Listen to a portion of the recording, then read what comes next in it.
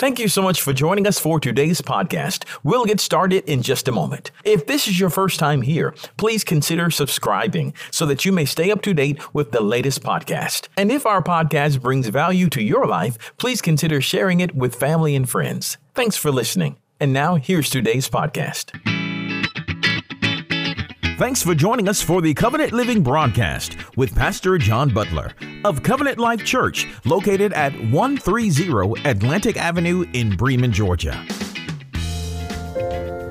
We'll start in verse 29 today. Verse 29. This is what it says in the New Living Translation. For God knew his people in advance, and he chose them. Now here's the purpose. Here's why God called us, chose us, saved us. This is why we've been saved, to become like his son, so that his son would be the firstborn among many brothers and sisters. God knew his people in advance. He chose them to become like his son, so that Jesus would be the firstborn among many brothers and sisters. God, I pray that you would open our eyes and our minds and our hearts today to hear your word, to understand your word, to receive it, and most importantly, to apply it. In the name of Jesus we pray. Amen. Amen.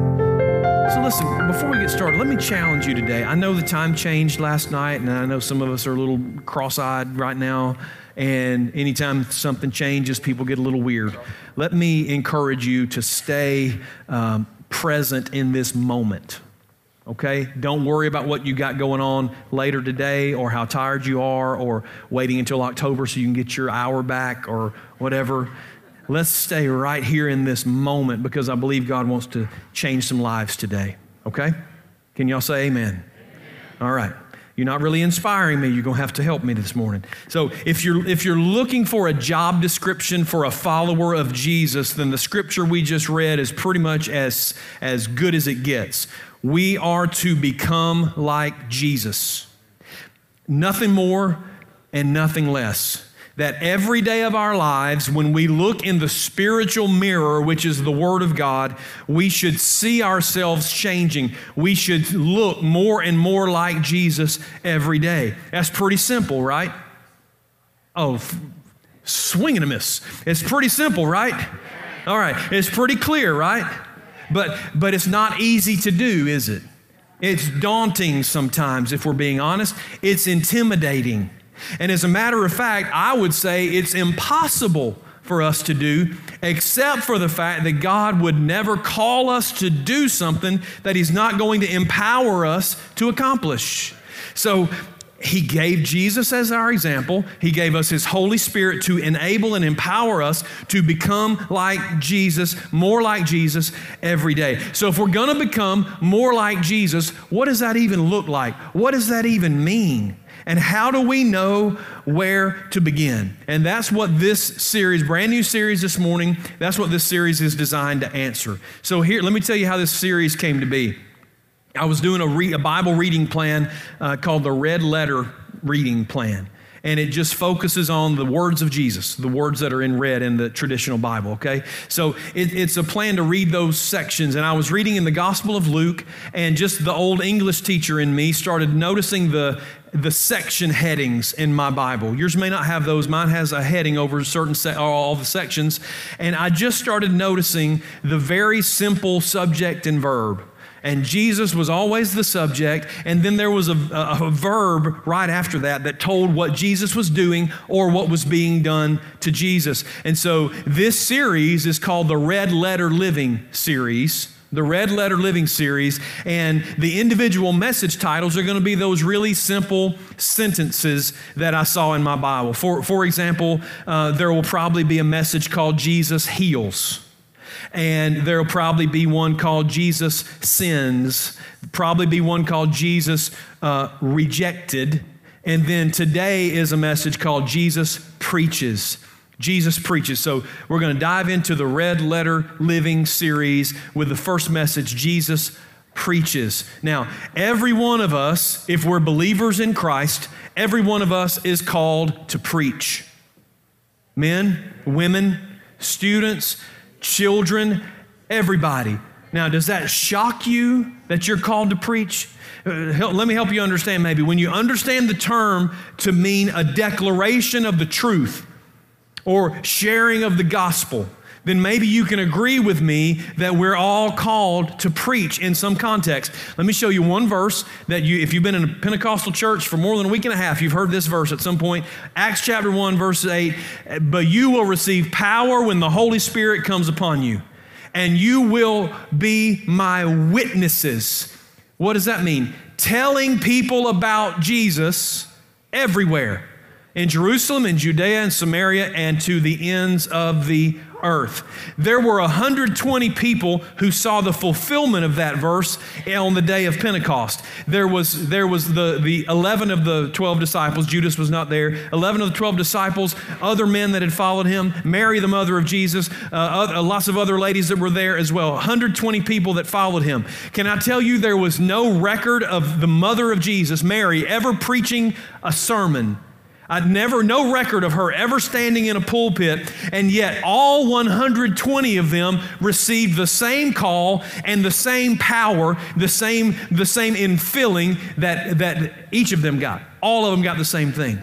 Jesus intends all of us to be witnesses. He intends all of us to preach the gospel, to share the good news. As a matter of fact, if you read the Gospels and you read his interactions with people in the miracles that he did for people, many times they would say, Jesus, we want to follow you, and we want to go with your 12 disciples. And he said, no, you need to turn around and go back where you came from, and you tell everybody else what I did for you.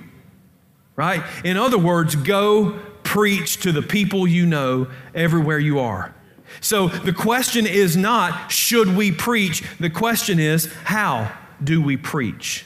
How do we preach? So this is going to sound a little morbid on a Sunday morning, but I think you'll appreciate the context here. When I do funerals, I will often say something like, there is nothing that I'm going to say here today that's going to add to or take away from who this person is and what they've done in their lives. Because the truth of the matter is, we all preach our own funerals.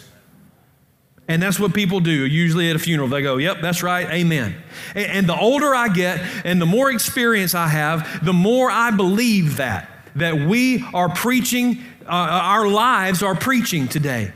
We're not just preaching our own funerals, we're preaching the gospel. If we claim to be Christians, we are preaching the gospel every day, and we're preaching it with our whole lives.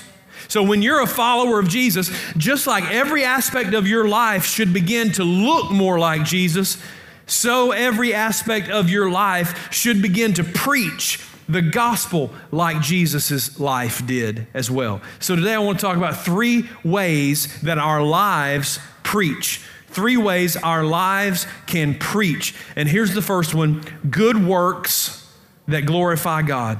Good works that glorify, or in other words, what you do. What you do. Now I want to show it to you in Matthew chapter 5, and there's 100 other places we could go, but this is clear. In the same way, let your good deeds shine out for all to see, so everyone will praise your heavenly Father. Let your good works or good deeds shine out for all to see, so that everyone will praise your heavenly Father. It is no secret that Christians should do good works, right? Nobody would argue with that we should do good stuff. Even people who've never read the Bible, don't know anything about, really even anything about Jesus, knows that we should do good works. The interesting thing about this verse is not in its command to do good, it's in the root and the result. The root of the good thing and the result of the good thing. And that's what makes what Christians do different than what everybody else does, different than what the world does. Why do we do good things? Why do we help people? Why do we treat people kindly? Why do we give? And why do we serve? Because it's part of how we preach. It's part of how we preach. Look at what it says. Let your light so shine. And that's a poetic way of saying, let your good works highlight the source of those good works. Let what you do reveal why you do it. And as believers, we do good things because Jesus is in control of our lives and He has made a difference, and we want people to see both the difference and the difference maker in our lives. That everything we do should be a good reflection on Him. You say, well, John, how does letting your light shine really mean that we're preaching Christ? Because when you shine a light, you focus it on the important things. Right? That's why you have a flashlight, and a flashlight has a mirror, or a lamp has a shade, because those things help to direct the light on the important things. For a believer, when you do something good, it's not just because it makes you feel good. It's not just because that person needed something done. You do what you do so that God can be illuminated and highlighted in your life. You preach with your actions so that Jesus can be seen in your life. And if you don't believe that people are watching how you live your life to see if you're truly a believer, then you are either really young in the Lord or you're just really naive. Because nobody cares how much you go to church. Nobody cares how much you talk about church if the things you do in your life look just like the things they do in their life. They're going to they're going to believe what you do way more than they're going to listen to what you claim to believe. Do you know why? Because faith can't be seen without action. The only way people know what you believe is by watching how it affects what you do. And if your so-called faith has not affected your actions, then your faith is either really shallow or you don't actually believe what you claim to believe. Because faith without works is what? Dead. Dead. Look at John chapter 5, verse 19. So Jesus explained, I tell you the truth, the Son can do nothing by Himself. He does only what He sees the Father doing. Whatever the Father does, the Son also does. Now, I started my ministry in 1992 and as a youth pastor. And in those days, in Christian circles, it was popular to wear a bracelet on your arm. Now, it was before the silicone things. It was kind of a woven little bracelet, and it had 4 letters on it. Y'all remember those? There they are. WWJD. It's actually in the Bible. In the 90s, you couldn't get saved unless you had a WWJD bracelet. That was the first fruit of your salvation. And you had to buy them in a variety of colors because it's important to also be fashionable as a Christian. So, and if you stack them and wear like 18 of them, it makes you super holy. Super duper holy. So what does it stand for? What would, listen to you Christians. Y'all are so cute. Y'all are so cute and holy and stuff. It was supposed to remind you to think about what would Jesus do before you make any decisions, right? And now, like so many other things in American Christianity, it got marketed and exploited for profit, and it lost most of its meaning for most people. The concept was solid, and it's based in the scripture that we just read where Jesus said, I don't do anything that God doesn't do. I only do what I see the Father doing. So it's based in that scripture, and people would wear those bracelets, but Jesus isn't calling us to just wear it. He's calling us to do it, right? Too many people bought it, but they never bought in to it. He wants us committed to it, not associated with it. So Jesus never did anything until He knew it was God's will. So we should honestly ask ourselves, not in some sort of trendy fad, but we should honestly ask ourselves, what would Jesus do? And not just in the moments when we're making a decision, but every day as we schedule our time, as we spend our money, as we interact with people, as we choose who we're going to hang out with, as we allow people to influence us and we choose who we're going to influence, we should always ask the Lord. Because if Jesus Christ didn't do anything without consulting the Father, how in the world do we think we're going to become more like Him without ever asking God what He wants us to do? Jesus preached in everything he did, in all of the things he did, and all of the places he chose to go and did not go, in the way he went about his life. He preached. Red letter living requires that we preach because he preached. And he preached with his whole life. He preached with his works. Here's the second way you can preach with your life. Good words that build. Not just good works that glorify, but good words that build. In other words, you preach in what you say. In what you say. Is anybody nervous about where this is going now? Jesus said something extraordinary, and I want to point it out to you. He actually made reference to it in a couple of different places. Remember, we just read that he said, I didn't do anything that I didn't see the Father doing. He drills down even further. Look in John chapter 12, verses 49 and 50. He said, I don't speak on my own authority. He's the Son of God, and he doesn't speak on his own authority. He said, the Father who sent me has commanded me what to say and how to say it. And I know his commands lead to eternal life, so I say whatever the Father tells me to say. Look at John chapter 8, verse 26. I have much to say about you and much to condemn, but I won't. For I say only what I've heard from the one who sent me, and he's completely truthful.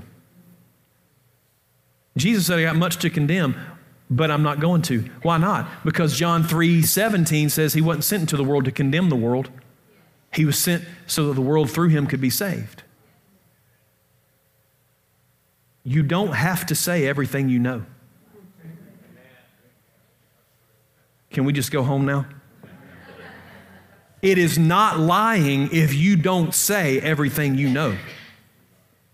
And it's not unspiritual to see needs in other people's lives and not address them unless the Holy Spirit tells you to address them.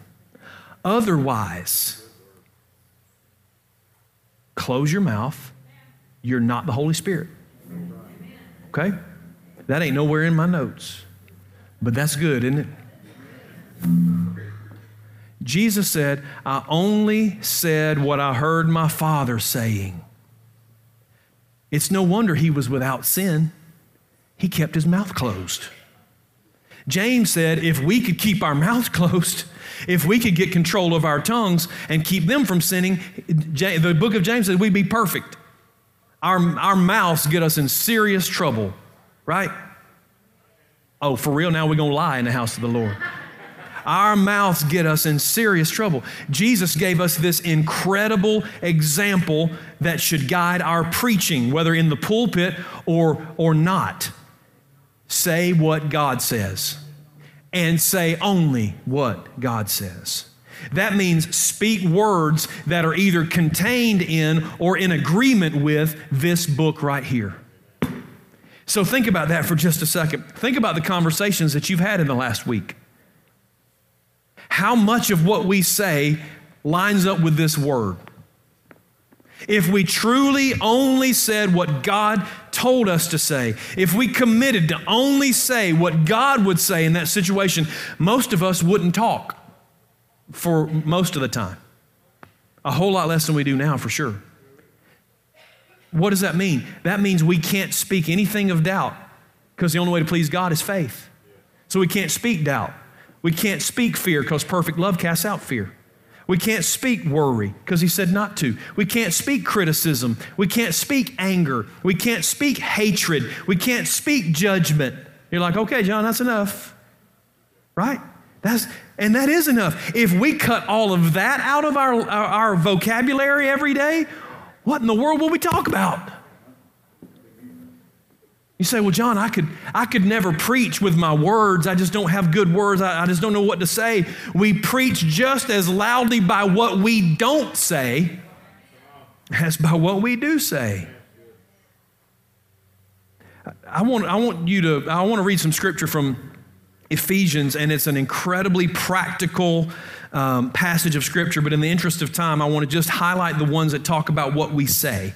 All right. And in verse 21, it starts and it says that, hey, since you've come to know Jesus, and then it lists a whole series of things that we should do or not do, these imperatives that he gives. Here's the first one that he talks about, specifically what we say in chapter 4 of Ephesians, verse 29. He says, don't use foul or abusive language. Don't use foul or abusive language. Let everything you say be good and helpful, so that your words will be an encouragement to those who hear them. Look at verse 31. Get rid of all bitterness. Where does bitterness come out? Your mouth. Rage, anger, harsh words, and slander, as well as all types of evil behavior. Chapter 5 and verse 4, same conversation. Obscene stories, foolish talk, and coarse jokes, these are not for you as believers. Instead, let there be thankfulness to God. Wow. You remember the standard that Jesus set? He said, I only say what I hear my Father say. So it's not just what would Jesus do, it's what would Jesus say. That's the standard of red letter living. You see, this culture is becoming more and more profane and obscene. You can't turn on the TV anymore at no matter what time of the day. You can't go to a movie. You can't go to a restaurant without hearing it.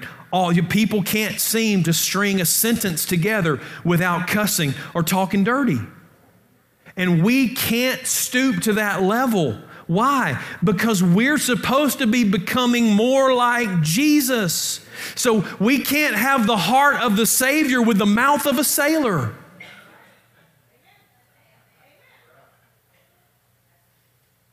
Your words are important. Why? Because we're preaching. Always preaching. And don't think for a moment that the things you say don't matter. They matter. They matter to the people who have to listen to you talk. They matter to the people you're talking to. And listen, they matter to God. If the scriptures that I've read so far have not challenged or terrified you, this one should. In Matthew 12, Jesus said, I tell you this, you must give an account on Judgment Day for every idle word you speak. The words you say will either acquit you or condemn you. If I had a gavel and I called court to session right now, would we be guilty or innocent? And we wouldn't have to call a single witness. Our own mouths will testify, for good or for bad. Becoming more like Jesus is not just in the works that glorify, but also in the words that build up and encourage, not words that tear down and condemn. What you choose to say or not to say should be governed by the Word of God and inspired by the Spirit of God. He will show us what to say if we'll learn to keep quiet until He does. And it is not a failure to walk away silent. He will even help us keep our mouths closed. In the Psalms, the prayer of the psalmist is, God, set a guard over my mouth. He'll help us if we'll learn to listen to Him. He's not going to reach down and close the flap. Wouldn't that be nice? It hurt. We'd have a lot of broken teeth, but we'd keep our mouths closed a lot more. We have to listen to Him. We have to recognize His voice and submit to what He says. I want you to look at this in Psalm 19, verse 14. This is a really sweet benediction. I've prayed it here. May the words of my mouth and the meditation, I always want to say the medication of my heart, the words of my mouth and the meditation of my heart be pleasing to you, O Lord, my rock and my redeemer. And there's the problem. Do you see the connection between the words of your mouth and the meditation of your heart? There's the source of the problem, and there's the key to the solution. We say the things we say because we believe them in our hearts. We will not be able to permanently change our words until we change our hearts. And I want you to look at these. I want you to look at these red letters. Chapter 6, verse 45 of Luke. Jesus said, "A good person produces good things from the treasury of a good heart, and an evil person produces evil things from the treasury of an evil heart." You're like, well, Jesus, like, what's the evidence of good or evil? What you say flows from what's in your heart, good or evil. See, the problem with our tongues is not that our lips don't close fast enough to keep the words in. It's that our hearts aren't pure enough to stop producing them. It's a heart issue. It's a heart issue. I've heard it 112 times on the bus just in this week. Well, he made me mad. He made me say this. He did this to me. I had to do. No, you didn't. The problem is your heart. If you're having a hard time with what you say, you can work on your mouth if you want to, but ultimately you're going to have to spend the bulk of your time in your heart. And if you don't hear anything else I say, if you haven't listened yet and don't plan to after this, please listen to this. Your tongue is not judgmental and critical. Your heart is proud and arrogant. Your tongue is not negative. Your heart is wounded. Your tongue is not full of anger. Your heart is full of fear. So if you will allow Jesus to heal your pain, if you'll allow Jesus to expose whatever you're afraid of in your life, if you'll allow him to convict you of your pride, then your words will get a whole lot sweeter. You fix the root and the fruit gets better. Your words will start to preach the message of the gospel. It'll start to preach a message that glorifies God and builds people up. How? Because when you get your heart in line with God's word, when you stop talking about what God wouldn't talk about, then what does come out of your mouth is life and peace and joy and faith and promises and encouragement. And couldn't we stand more conversations like that in our lives? And couldn't we stand some more silence if we can't say that? When we start speaking those things, it's going to make us sound more like Jesus. That's red letter living. We preach with our works. We preach with our words. And here's the last thing, the way our lives will preach is in good fruit that feeds. Good fruit that feeds. In other words, you preach with who you are. Not just what you do or what you say, but with who you are. Let's look at John chapter 15 and verse 1. Leanne, I'm not going to read this, all of it. I am the true vine, Jesus said, and my Father's the gardener. He cuts off every branch of mine that doesn't produce fruit, and he prunes the branches that do bear fruit so they'll produce even more. You've already been pruned and purified by the message I've given you. Remain in me, and I will remain in you. For a branch cannot produce fruit if it's severed from the vine. You can't be fruitful unless you remain in me. And you can continue to read the 15th chapter of John, and you can read many other places. And let me ask you this. Does anybody have any doubts that Jesus intends for his followers to produce fruit? No. And does anybody doubt that he wants it to be good fruit and not bad fruit? So you're like, yes, he wants us to produce fruit. He wants us to produce good fruit, but like, what's fruit? So fruit, very simply, is what's produced when the plant is healthy. If you have a healthy plant, it's going to produce fruit.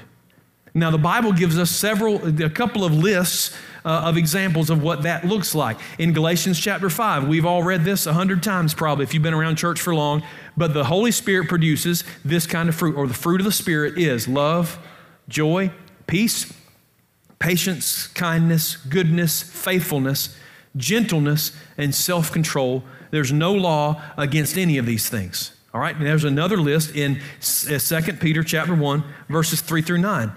By His divine power, God has given us everything we need for living a godly life. We have received, so did you see that? We have everything we need to live a godly life. We can't cop out and say we can't do it.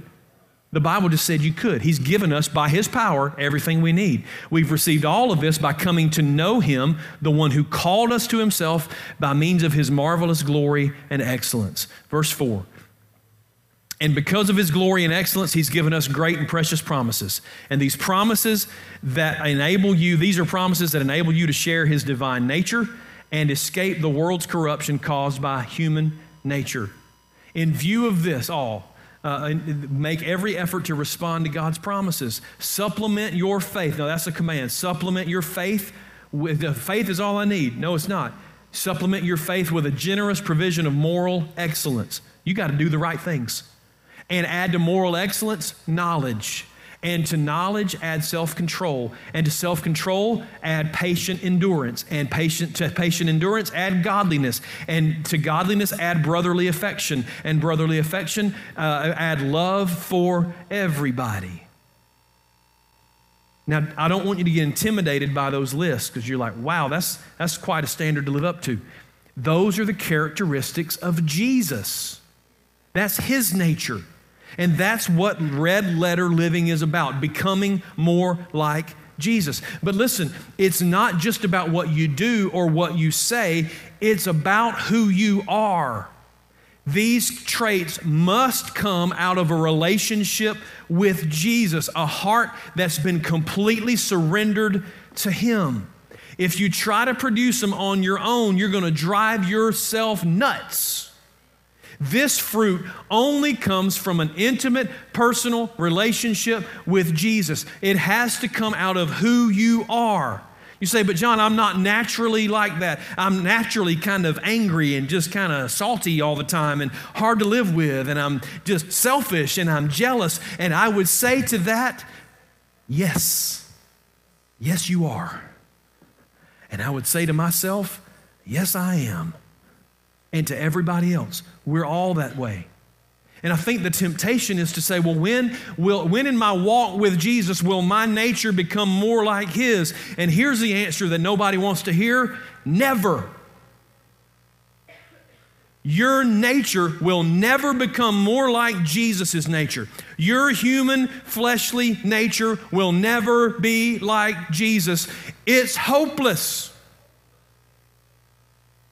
Jeremiah said the human heart is desperately wicked and deceitful. Who even knows how bad it is? Your inner man, your humanity is hopeless. We are all hopeless cases. That's why Jesus came. That's why the teachings of a wise man will not help us. Jesus didn't come to make bad people good. He came to make dead people alive. He came to give you new life in Him. We think we're going to give Him the pieces of our lives and He's going to create something beautiful. I think most of the time He goes, hey, thanks. Sets that aside and picks up what Jesus did, and He makes something beautiful out of that. Not out of us. What we have is dead. Remember, He said, when you come to me, old things pass away. Pass away is a polite way to say die. All that old stuff is dead. And He said, but Jesus has come and made all things new. He's given us a new nature. The key is not trying to change your old nature. The key is learning to walk in your new nature. Does that encourage anybody? Because if you see, I'm just not changing, good. You're never going to change. Quit trying to change yourself and start trying to live in the new nature that Jesus provided. Now, I would recommend you read the entire 8th chapter of Romans because it addresses this situation. But here's kind of the pivotal verse in Romans chapter 8, verse 6. It says this: so allowing, it's a choice of yours, letting your sinful nature control your mind leads to death. But letting the Spirit control your mind leads to life and peace. You have to choose to walk in the Spirit instead of the flesh. It's not changing the old nature, it's abandoning the old nature. Old things passed away, all things became new. That's really the foundation of this message. It's really the foundation of the series. It's the foundation of a life in Christ. Walk in the Spirit and not in the flesh. That's when you produce the fruit of the Spirit. When you walk in the Spirit, that's when your life will start to preach. Who you are will draw people to yourself. Jesus had to intentionally hide from people. Why? Because they were drawn to him. They wanted to be around him. And when you begin to walk in your spiritual nature, the nature of Christ that he's given to us, people are going to want to be around you because the fruit of your life, the fruit of who you are, is going to feed them. And hungry people are always going to find food. When your life preaches, you produce good fruit that feeds the people around you. And I want you to remember the fruit of your life. When you're walking in Christ, the fruit of your life is not from you and it's not for you. It's for the people around you. It's from the Spirit for the people through you. Okay? Red letter living. Jesus preaches. His whole life preached. And if we're going to be like him, we've got to learn to preach the way he did, with our actions, with our words, and with who we are. What we do, what we say, who we are. Good works that glorify, good words that build, and good fruit that feeds. So John, that's great. I've got no idea how to do that. Well, it's not complicated. 2 words, saturate and surrender. How do I become more like Jesus? How do I learn to walk in that nature? Saturate and surrender. And you're going to think, oh, that boy just he's ran out of time. He's just pulling stuff that they've been saying in church for years. This is the only way it works. Saturate yourself with his word and with his presence through worship and prayer and reading and studying your Bible. You're like, that's old-fashioned. It's the only thing that works. It's the only provision for getting to know Christ. What you get to know his nature, you get to know his character, you get to know his personality, and when you do, surrender to it. Accept it. Ask for it. What you see of Jesus in the Word, what you hear from him in his presence and in your prayer time, let it change your life. Let him correct you. Let him change your attitudes and your thoughts. Let him heal your hurts. Let him lead you to forgiving those who've hurt you and forgiving yourself. When you start from a foundation of healing, it permeates your whole life. Listen, Jesus was not only holy, he was whole. He spent time with the Father, just like I'm telling you to do, just like I have to do. He spent time in the presence of the Lord. He spent time with the Father, and he got healed when he was hurt. He got strong when he was tempted. He got encouraged when he was down. That's the reason he was able to live a life that glorified God, and even a life without sin. That's why his life preached, because he stayed saturated with the presence of God, the power of God, the Word of God. So saturate yourself with him and then surrender to him and watch your life preach. That's red letter living.